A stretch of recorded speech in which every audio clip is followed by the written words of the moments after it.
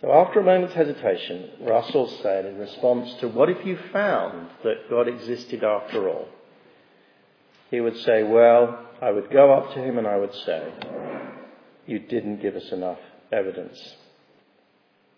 It seems to me Bertrand Russell's complaint is shared by millions of people down through the centuries. Quite recently, Rabbi Jonathan Sacks has told of how he developed a friendship with another Oxford philosopher, Sir Isaiah Berlin. And on their first meeting, Berlin said, Chief Rabbi, whatever you do, don't talk to me about religion. When it comes to God, I'm tone deaf. And Dr. Sacks repeated that on a radio program with Richard Dawkins. And Dawkins' response was, well, you see, I don't think there's any music to hear. The Apostle John, who wrote this Gospel of John, he was absolutely familiar with that kind of scepticism. It wasn't new then, and it certainly isn't new now. It's a complete misrepresentation of history to suggest that there were sort of earlier periods which were naively religious, and now we've become as sophisticates, non-religious. Actually, in every era for the last 2,000 years and more, the true worshippers have been looked down on by the cultured despisers of their culture, and even vehemently, fanatically opposed by others.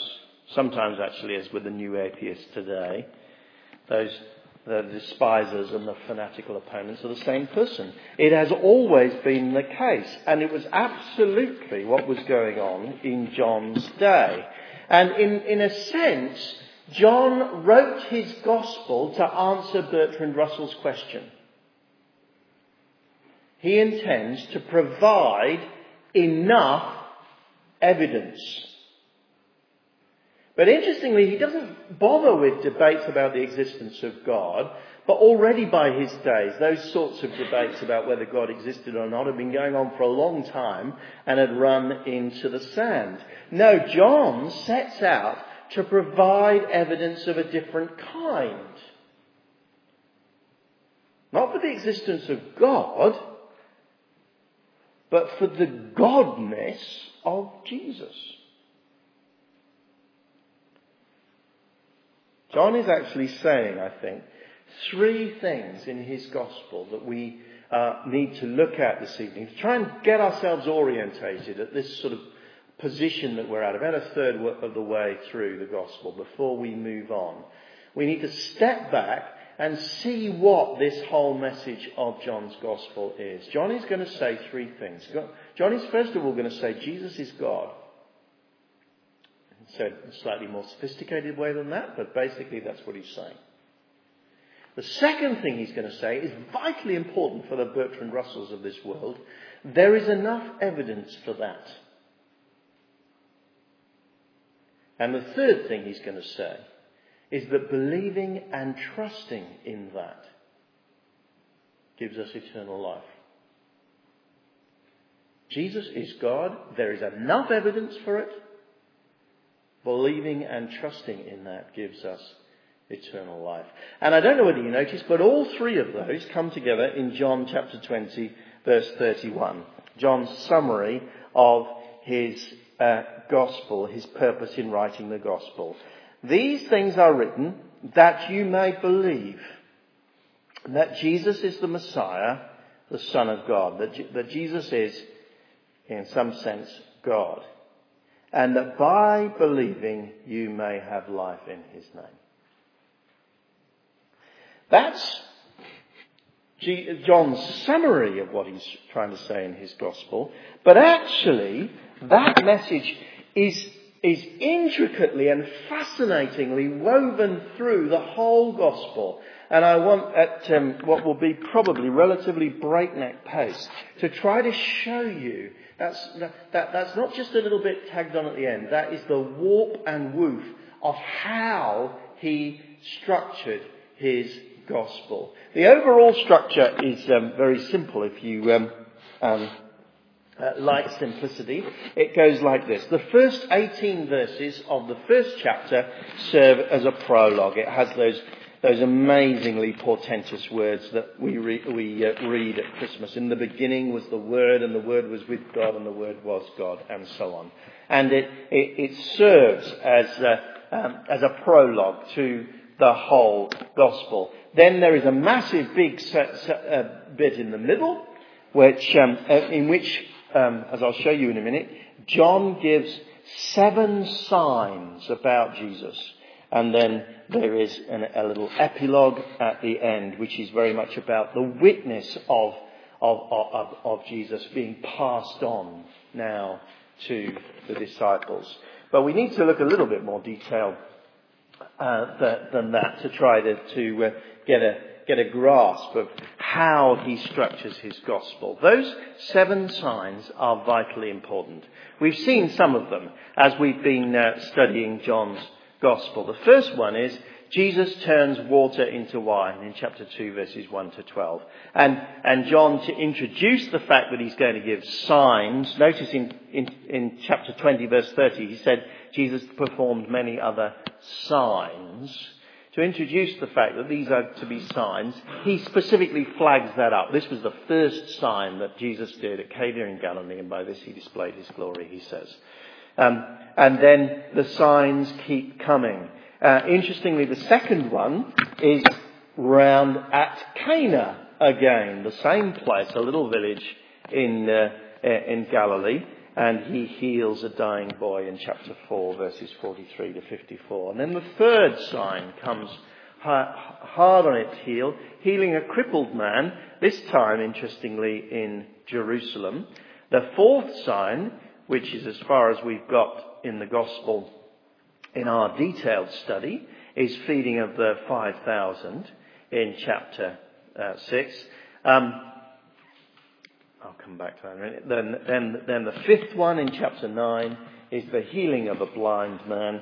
And the sixth one, we've got a sixth one, there it is the raising of Lazarus, rising to this sort of this crescendo of Lazarus, who has been dead for 3 days. If you know the story, Jesus cries, "Lazarus, come out of the tomb," and he raises him from the dead.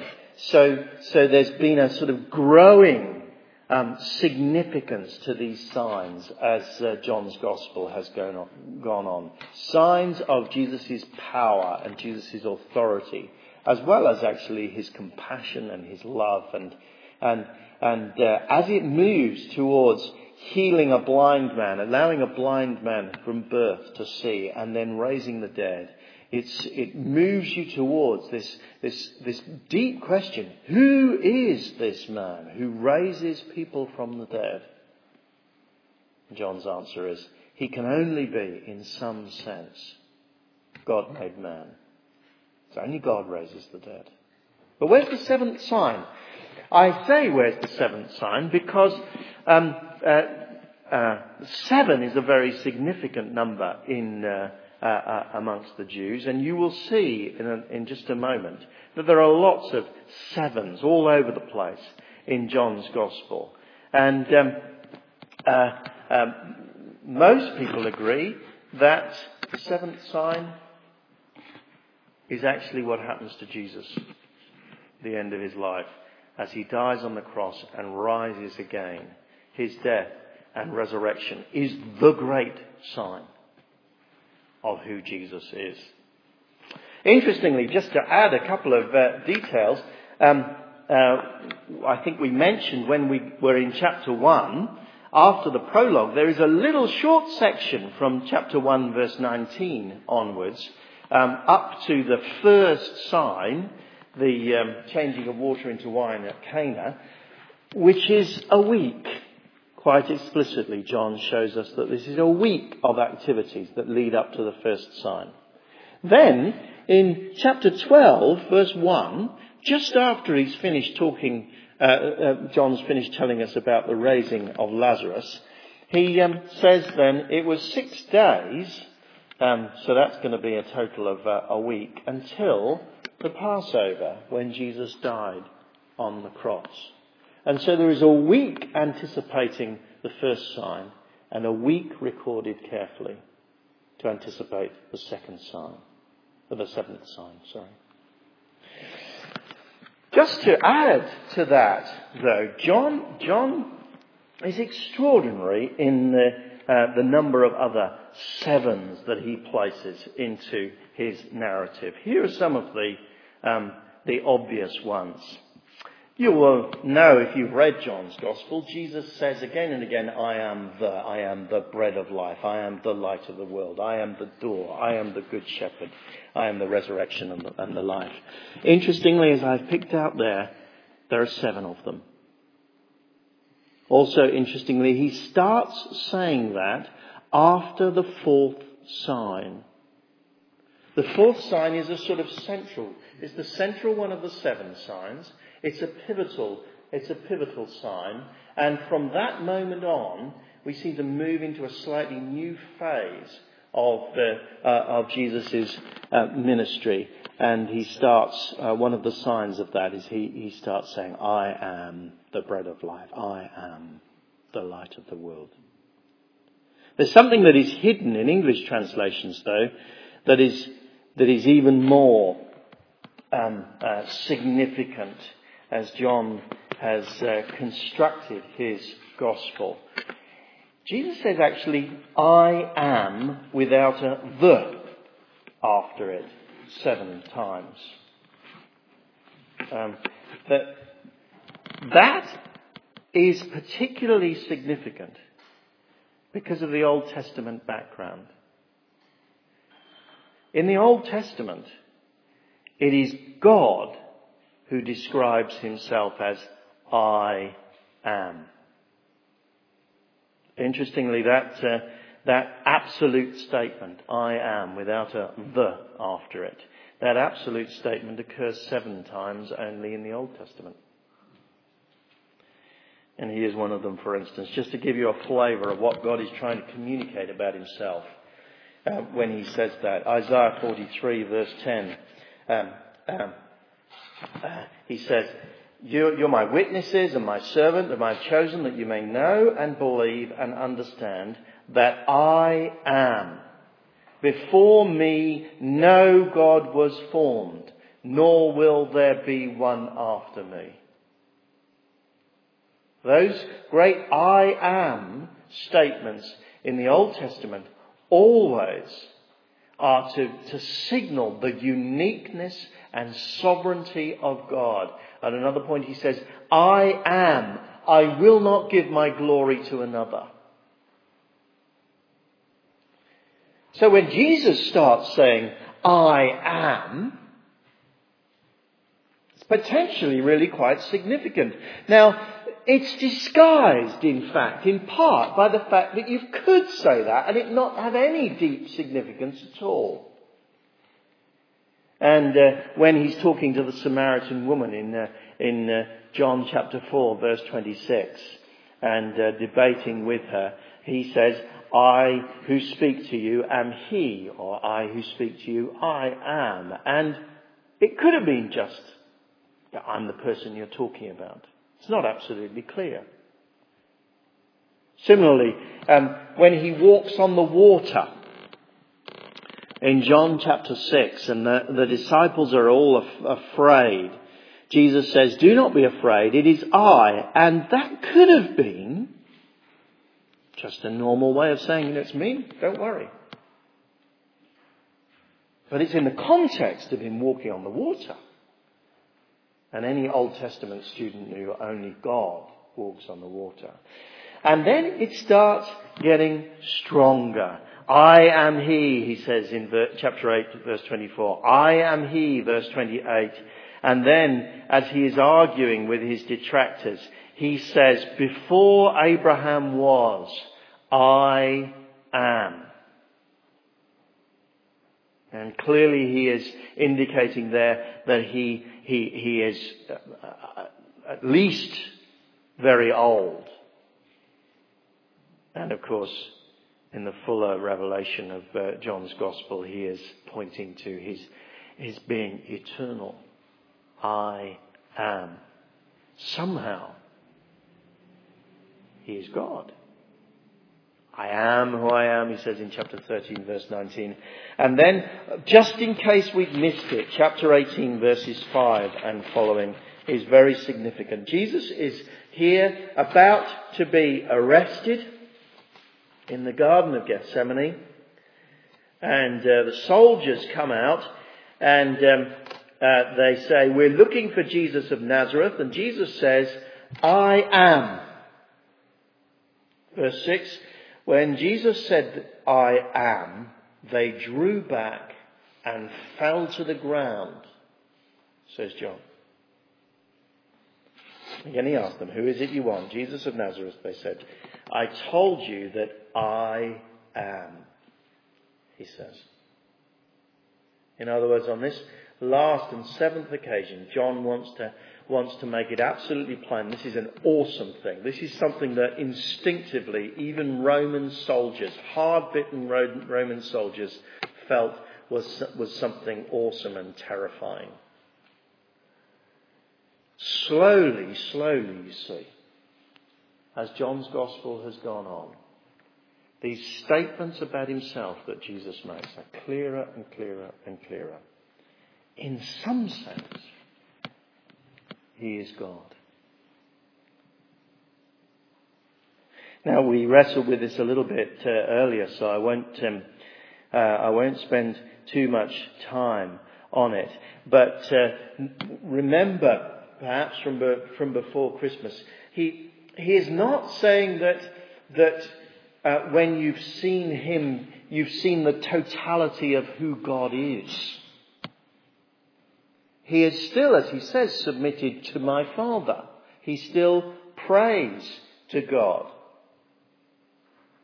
But neither is he saying that somehow he is just some creature. He is separate from God. Somehow he is included in what it means to be God. So just as only God can say, I am in the Old Testament, now Jesus says, I am. Now, scholars have wrestled and been perplexed at how to articulate that. It's the classic doctrine of the Trinity that we're talking about, and it is not easy to articulate it well. But here we need to just rest on this simple truth. What could only be said about God in the Old Testament now can be said about Jesus. I said at the beginning, didn't I? John wants to persuade us of the godness of Jesus. Then the second thing that he says, slightly more briefly, he's saying there is sufficient evidence for this. For instance, the signs, 7 in number, that we have already seen. That is that is an indication of completeness. He says, I could have recorded many other signs, but I recorded these ones so that you will believe. 7 is enough for any person. It is a complete number. But those other 7s that just kept coming, I am the, and then the I am, is designed to give you a sense of completeness. This is a complete witness to who Jesus is. But there are others. There are various things that occur 14 times in the Gospel. 2 times 7. The idea of doing miraculous signs gets mentioned 14 times in the Gospel. It's one word, in fact. The one who believes occurs 14 times. He's building, in the way that he's structured the Gospel, these key words coming up again and again and again, in fact, a complete number of times. And then, very interestingly, the word testimony comes up 14 times. Testimony is particularly significant because as you go through John's Gospel, you find again and again and again that the issue of whether Jesus' testimony or John the Baptist's testimony is sufficient gets discussed again and again and again. And as it gets discussed, what John is telling us matures. And fascinatingly, if you look at the discussion between the 7th and the 8th instances of these words, testimony, you see a very interesting development. Let me show it to you. It's in John chapter 5, verses 31 to 36. The word testimony in these 5 verses occurs 4 times.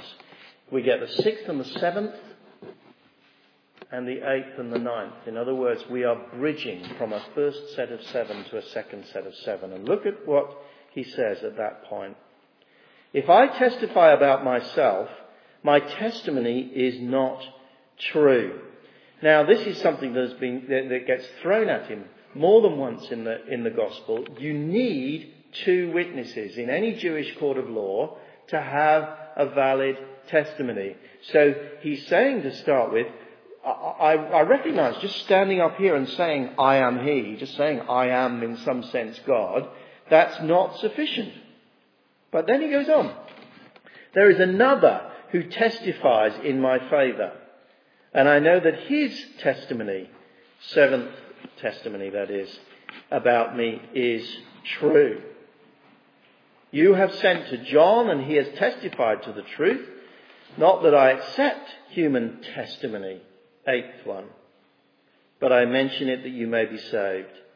John was a lamp that burned and gave light, and you chose to enjoy his light for a time. Now here we are. I have testimony weightier than that of John.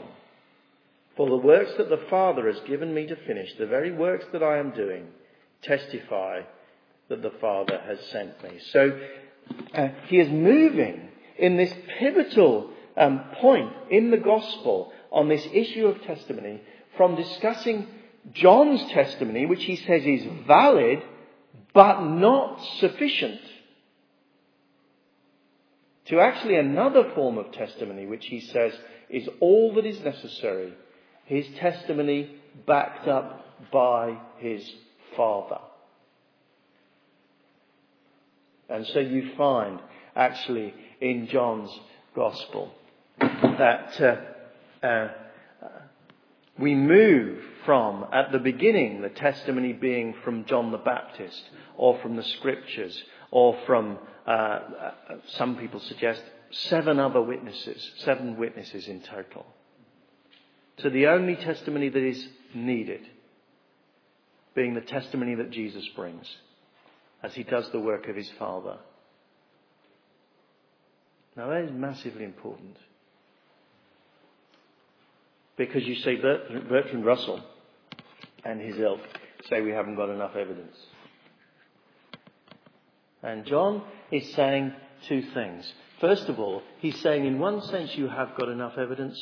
You've got John the Baptist, you've got the Scriptures predicting about me, you've got all sorts of things that point to me. You've got enough evidence. But he's saying, actually, even beyond that, you've got another form of evidence which in itself is sufficient. Just look at me. Just see what I'm doing. And just tell me that that's not sufficient to prove that I am.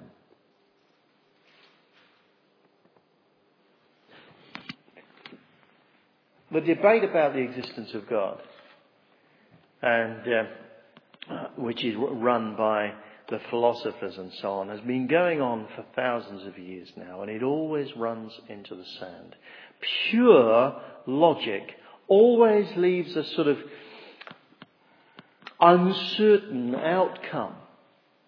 Does God exist or not? Have we ever got enough evidence for Jesus and and what he did? Jesus cuts straight through that and says, you have. He said, for people who have a heart prepared to believe, you just look at me. You just see what I do. And you will find you can't not believe it. My testimony is sufficient.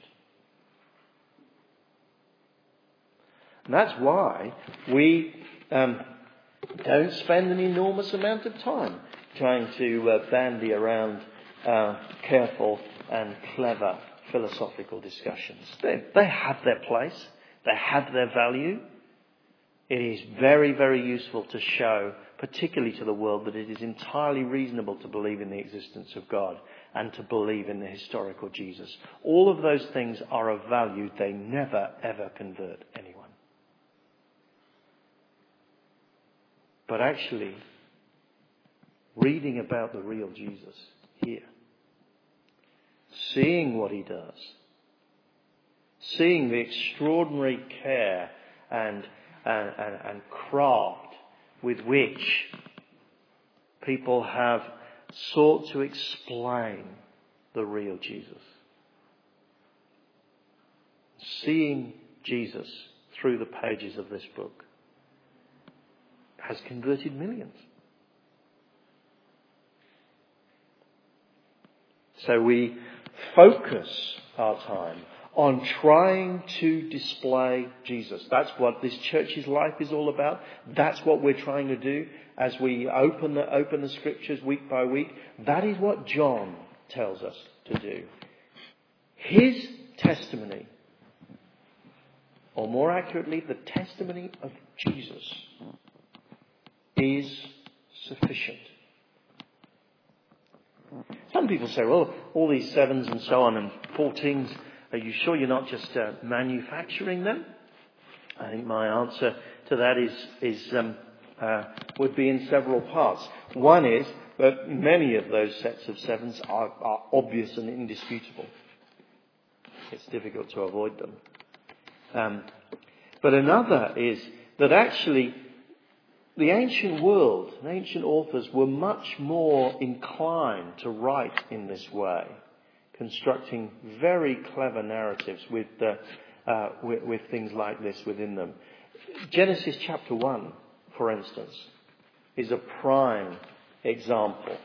If you read Genesis chapter 1 carefully, for instance, the story of the creation, you find obviously there's 7 days in that creation, but 7 times it says God saw, 7 times it says God made, 10 times it says and God said, which is a significant number, 14 times it says and it happened, and so on and so on. It is a carefully constructed narrative, the story of creation. And it may be that John has some of that in mind as he does his whole gospel. Because in John chapter 1, John started with, in the beginning, God. Just as Genesis chapter 1 started. Some people even suggest that the image of Genesis, of the creation story in Genesis chapter 1, is very much in John's mind at other points as well. Do you remember Mary mistakes Jesus for a gardener in John chapter 20 when he's risen from the dead? Where else in the Bible is there someone who has the profession of being a gardener?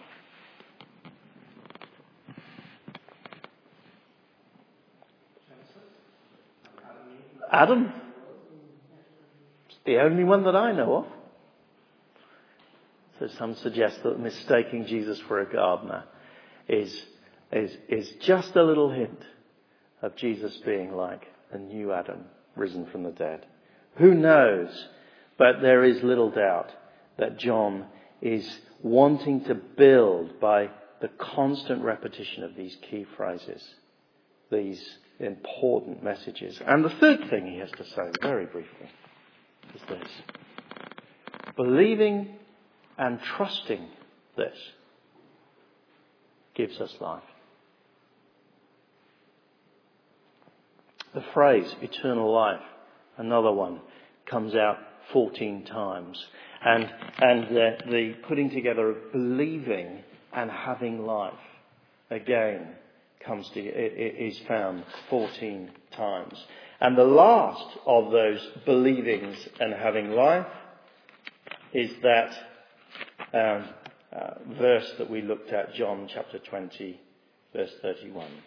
These are written that you may believe that Jesus is the Messiah, the Son of God, and that by believing you may have life in his name. How does believing in Jesus give us life? Well, at one level, by believing in Jesus, by trusting in Jesus, by embracing this new understanding of the world, we find freedom. We find freedom through the forgiveness that Jesus won on the cross. So that now there is no sin that stands against our name, because Jesus paid for all of our sins, and therefore there is no condemnation for us before God. We find life through believing in Jesus who rose from the dead, and so that this life is not all there is. It is not terminated horribly by our death, but it will continue on in resurrection life. We find life by having something to believe in this world, a coherent understanding of the world and a coherent explanation of what our life is all about. But actually the Bible says more profoundly than that. We find life because in the process of coming to trust and believe in Jesus, we become united with him by the power of his Spirit. So that actually his life, in a sense, is infused into us, and we discover the ability to change and to be a new person. Believing and trusting in Jesus changes us completely. It gives us life. And that is the message of John. Next week we will return to looking at individual texts and seeing how they build that picture. But this week I just wanted to step back for a while and say, this is where we're going. Jesus is God. There's enough evidence. Simply the revelation of Jesus himself is evidence sufficient to believe that. And in believing that, you find life.